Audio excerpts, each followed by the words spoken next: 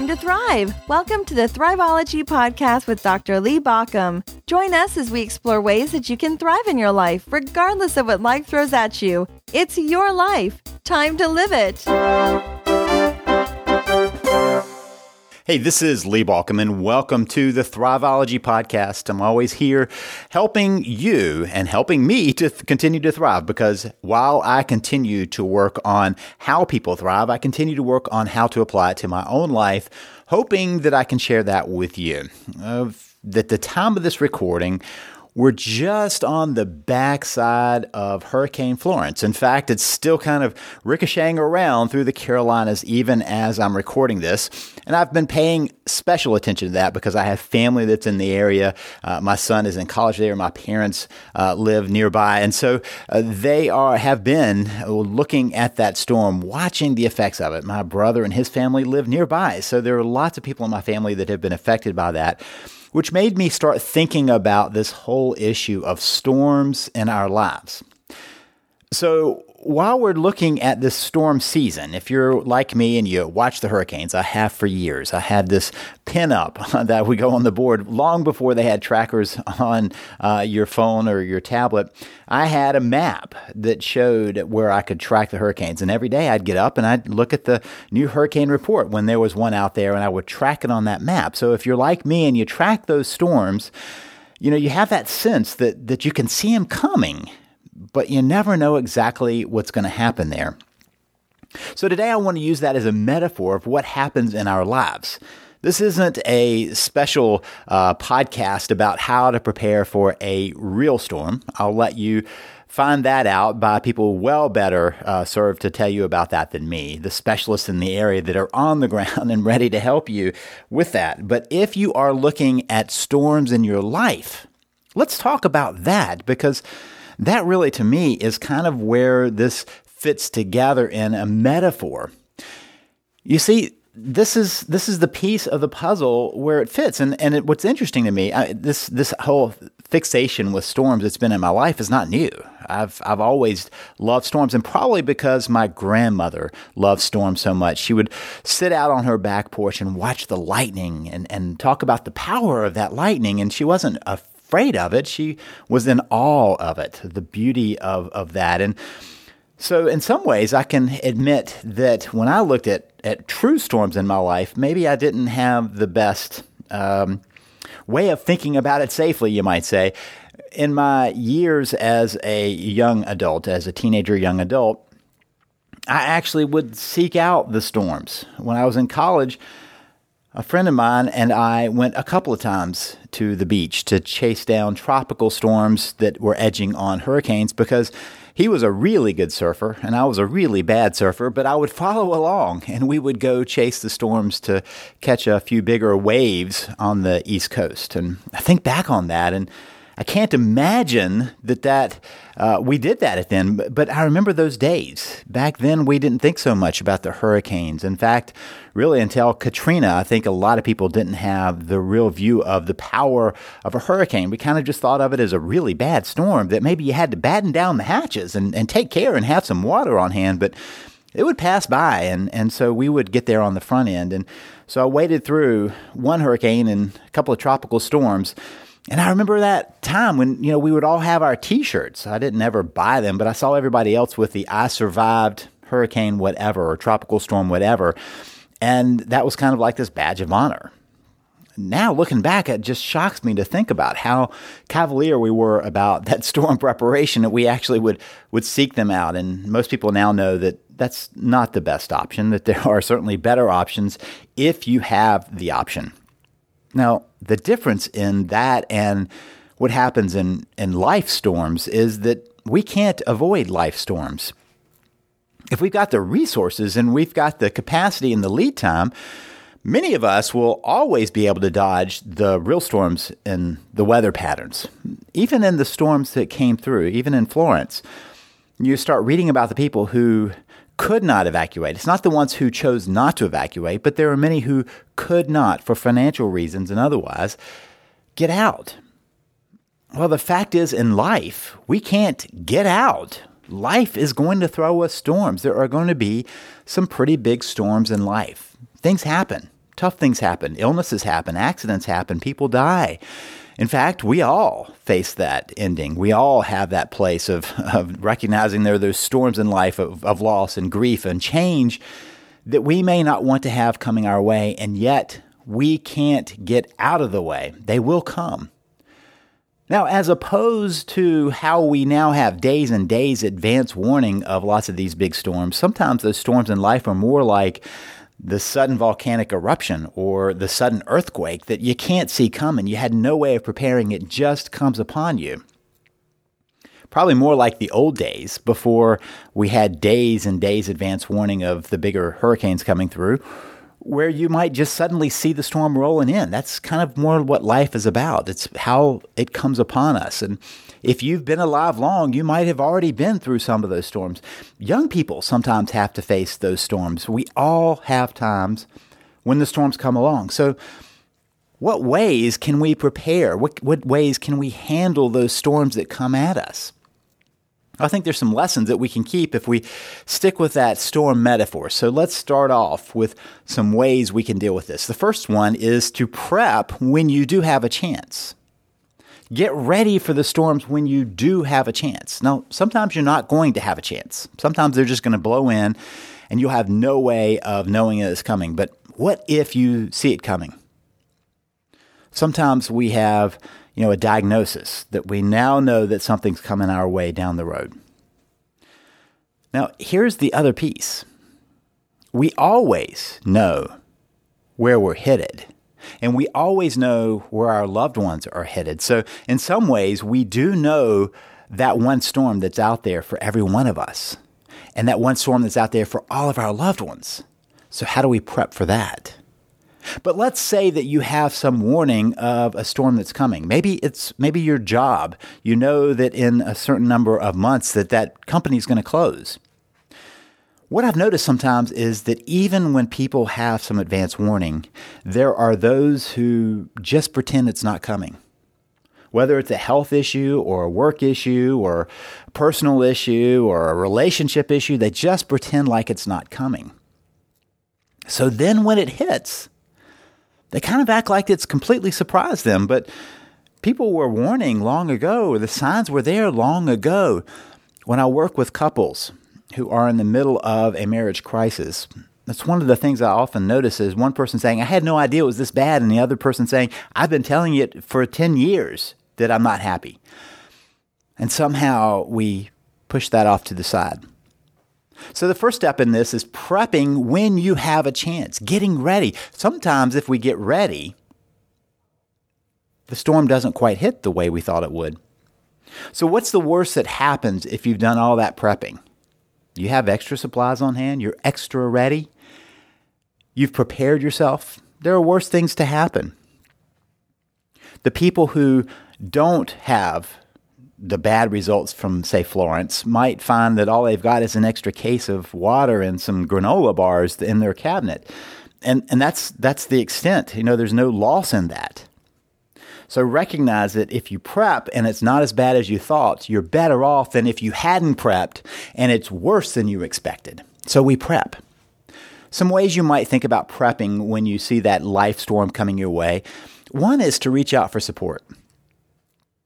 It's better to have lined up our support ahead of time, to say to the friends, hey, this is going to be a tough time.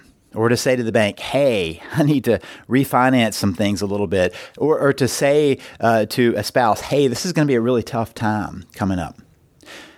But when we decide to go ahead and find that place of support, people are ready rather than caught by surprise when we need their help and assistance. So one way we can prep for that coming storm is to go ahead and find our support system, build in our support system, warn our support system, make sure that we have the support around us, and then harden down. Harden down means that we batten down the hatches, we kind of get ready. Some years ago when I was a chaplain, I noticed that there were two groups of people who were coming in for treatment. There are those who came in for cancer treatment, and it was as if they had kind of just given up. They weren't taking care of themselves. They weren't sleeping well. They weren't eating well. They weren't exercising. They weren't doing anything to help the process along. And so when they came in, the treatments were particularly tough on them. Now, let me be very clear. Treatments are tough on people, and each person may react differently. But there was this one group that had basically hardened themselves to the process. They had decided that they were going to eat as good as they could, as the best diet they could possibly provide for their body, so that their body was well fueled as best as it could be. They exercised to make sure that their body was as strong as it could be to withstand what was coming. They made sure they got their rest. They started saying no to other pieces of life so that they had the energy to devote to hardening down, to getting ready. That's what I mean by this hardening down. If you see it coming, you prep extra well. You make sure that everything's in place that you have control over, because you don't always have control about how bad that storm is. All you can do is do your part. Now, notice I didn't say that there were people who responded well to treatment and people who responded poorly to treatment, but the people who prepared for treatment versus those who kind of gave up and just decided the storm would hit and do what it would. Generally, the people who did the best they could to prepare at least felt like they had some control of the situation, that they had some capacity of saying, I'll take this on my terms. So one way of preparing is by hardening and battening down the hatches, making sure we've got everything in place. The third way is to educate, kind of do a mental prep. When I got sick, one of the things that helped me as I was going through the storm was knowing what was possible and then setting that aside. Educating myself so I knew what was possible. How bad could this be? Once I knew how bad it could be, I decided to let that to the side. And this, to me, is one of those important steps. I noticed in a lot of my coaching and counseling that people would kind of pretend like they didn't notice things. They didn't want to know how bad things could get. Remember when I talked with someone who had a noticeable place on their body that I was concerned about, and I said, hey, you need to have that checked by a doctor. And the person said, oh, I don't want to do that. And I said, why not? And they said, because they didn't want to know how bad it was. And my response was, but it's still there, and you not knowing doesn't change how bad it is. So maybe we need to take care of this. And so part of the education is recognizing how bad it is and then choosing to set that aside. We can lose a lot of energy playing what ifs without ever answering the what if. We never get to the point of gathering that information. And so we keep on playing it. But once we have it, we can set it aside and say, okay, well, I've got the education. The other part of that education is the mental prep of just getting ready. I talk about this as an attitude piece of saying, I'm going to get through this. I'm going to keep walking through this. I'm going to make it through this. Now, let's be very clear that none of us are going to get out of this alive, nor are our loved ones. So I'm not saying I'm going to live forever, but I'm saying this isn't going to be the place where I stall out. I'll keep pushing as long as I can. And so in that process, we mentally prepare ourselves for the tough points. This isn't about pretending it's not going to get hard. It's reminding ourselves that we'll get through the hard, that we'll get through the process, and that we'll move on down. Because then we step to number two. Step number two is finish the unfinished. Finish the unfinished. Clear away the debris. There are a lot of times that people before the storm hit need to get rid of maybe that tree that was about to fall in the backyard and need to be cleared off before the storm took it down. Or maybe they need to get rid of the brush around the house so that there wasn't so much tinder around them if the firestorm was coming. That's clearing the debris. And in our own lives, that means that we've got to make sure that the old wounds that we might have, we let them go. We forgive. We release that stuff. We let go of it and clear the debris out. But we also take the next step of making sure we don't have regrets in relationships around us. Stephen Levine wrote a book about 1 year to live. And in that 1 year, he and his wife lived it out as if he was going to die at the end of the year. So they consciously walked through the whole year acting as if this really was his last year. Now, at the end, they had a hard time because they really had come to the place where they had done some of the natural disconnecting you would do if it was the end of your time. And so they had to work hard to reconnect. But he closes the book by asking a powerful question. He said, if you knew you were going to die, who would you call? What would you say? And what are you waiting for? And his point was that we never know when that point's going to be. So what if we were to spend some time making sure we have no regrets? Let's say we make that happen. We contact people that we need to say things to. We contact people we need to maybe apologize for, and others we need to let them know how important they are. Both those sides are so important to be able to say, hey, you know what? I took responsibility for this and I apologized. I made some conclusion on that. And then there are those who we just want to know that they know how important they've been in our lives. That's what I mean by these no regrets. What's the worst that happens? We still cleared it out. A couple of years back, I chose as my word for the year, grateful. And what I meant by that was throughout the year, I was going to work to tell people how grateful I was for them in my life. We always choose as a family that one word. We choose it on New Year's Eve, and I usually choose it a couple of months ahead of time, and I kind of prepare myself for it. I'm thinking about that as I'm approaching, and so New Year's Eve, we announce it to everybody. And when I announced that word, I also handed everybody in my family and a dear family friend a letter of gratitude. How grateful I was for them being in my life. And then I spent the year doing the same thing. And one of the people that I took out for lunch died not long after that. And I realized that that was one of my last opportunities for him to know the role he had played in my life. There are others who I showed the same gratitude, and they're still in my life. Whatever might have happened didn't happen, and so they still are part of my life. And so the worst that happened was that they knew that I had gratitude for them, that I was grateful for the role that they'd played in my life. But the best that happened was the person that I only had that chance to say thank you. And I think about how even if we go ahead and live our lives as no regrets because we know the storm is way off at that point, we lose nothing, but we gain a lot. Step number 3 is then to hunker down. When the storm comes, it's not the time to go outside and check the weather. It's time to stay inside, hunker down, and wait for the storm to pass. There are plenty of stories of people who have gone out to check on the weather only to find that they're in trouble themselves. And so part of the time, the awareness, the realization is that when the storm hits, sometimes the best we can do is stay comfortable and stay safe. To hunker down, to wait for it to pass. If you've done everything you can to prepare for it, if you have finished all that unfinished business, then it's time to hunker down and wait it out.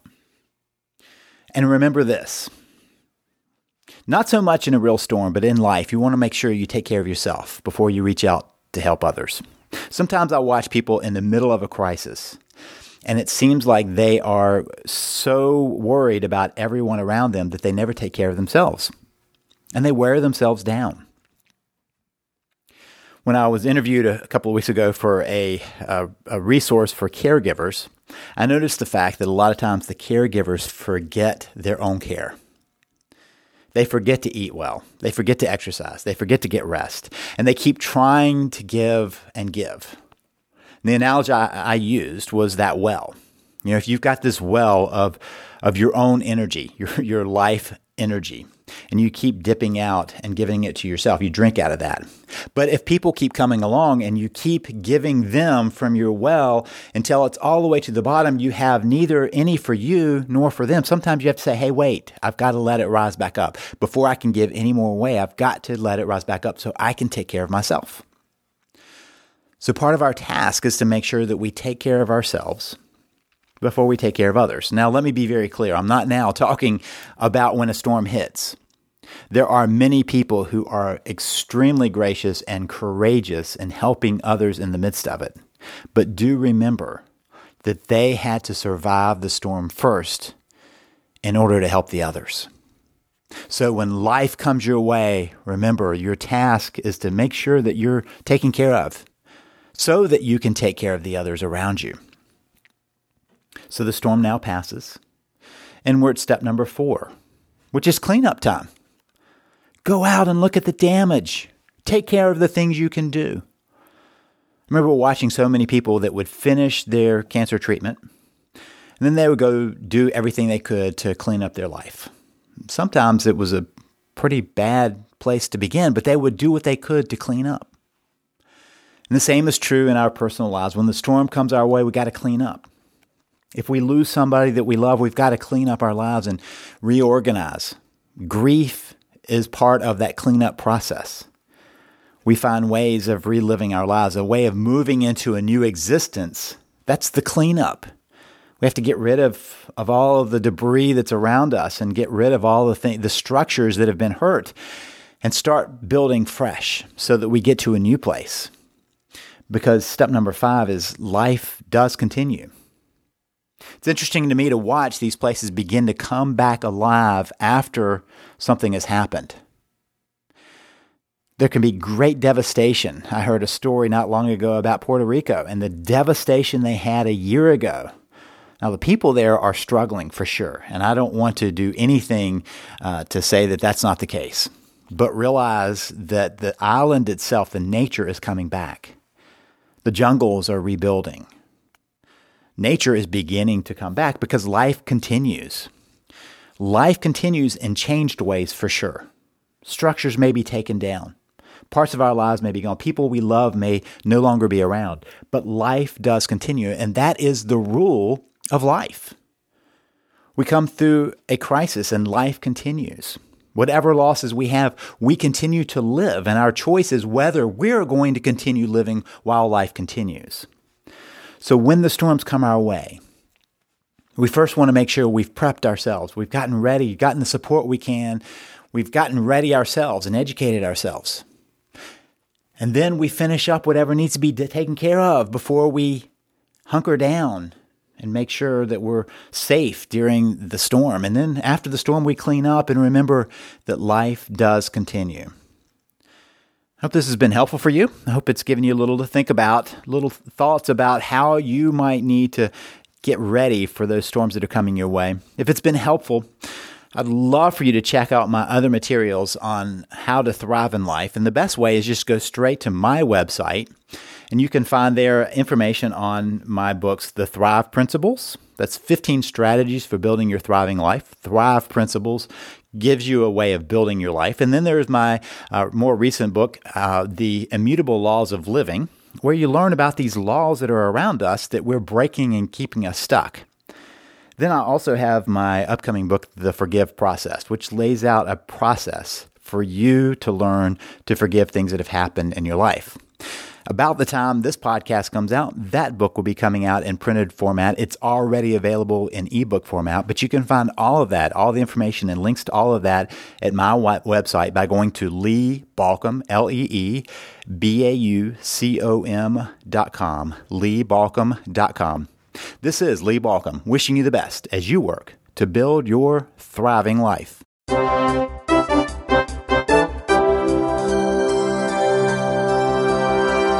Listening to the Thriveology podcast. Thank you for listening. If you want more information, visit us at Thriveology.com or at ThriveologyMagazine.com. Remember that Thriveology is spelled Thriveology. It's your life. Time to live it.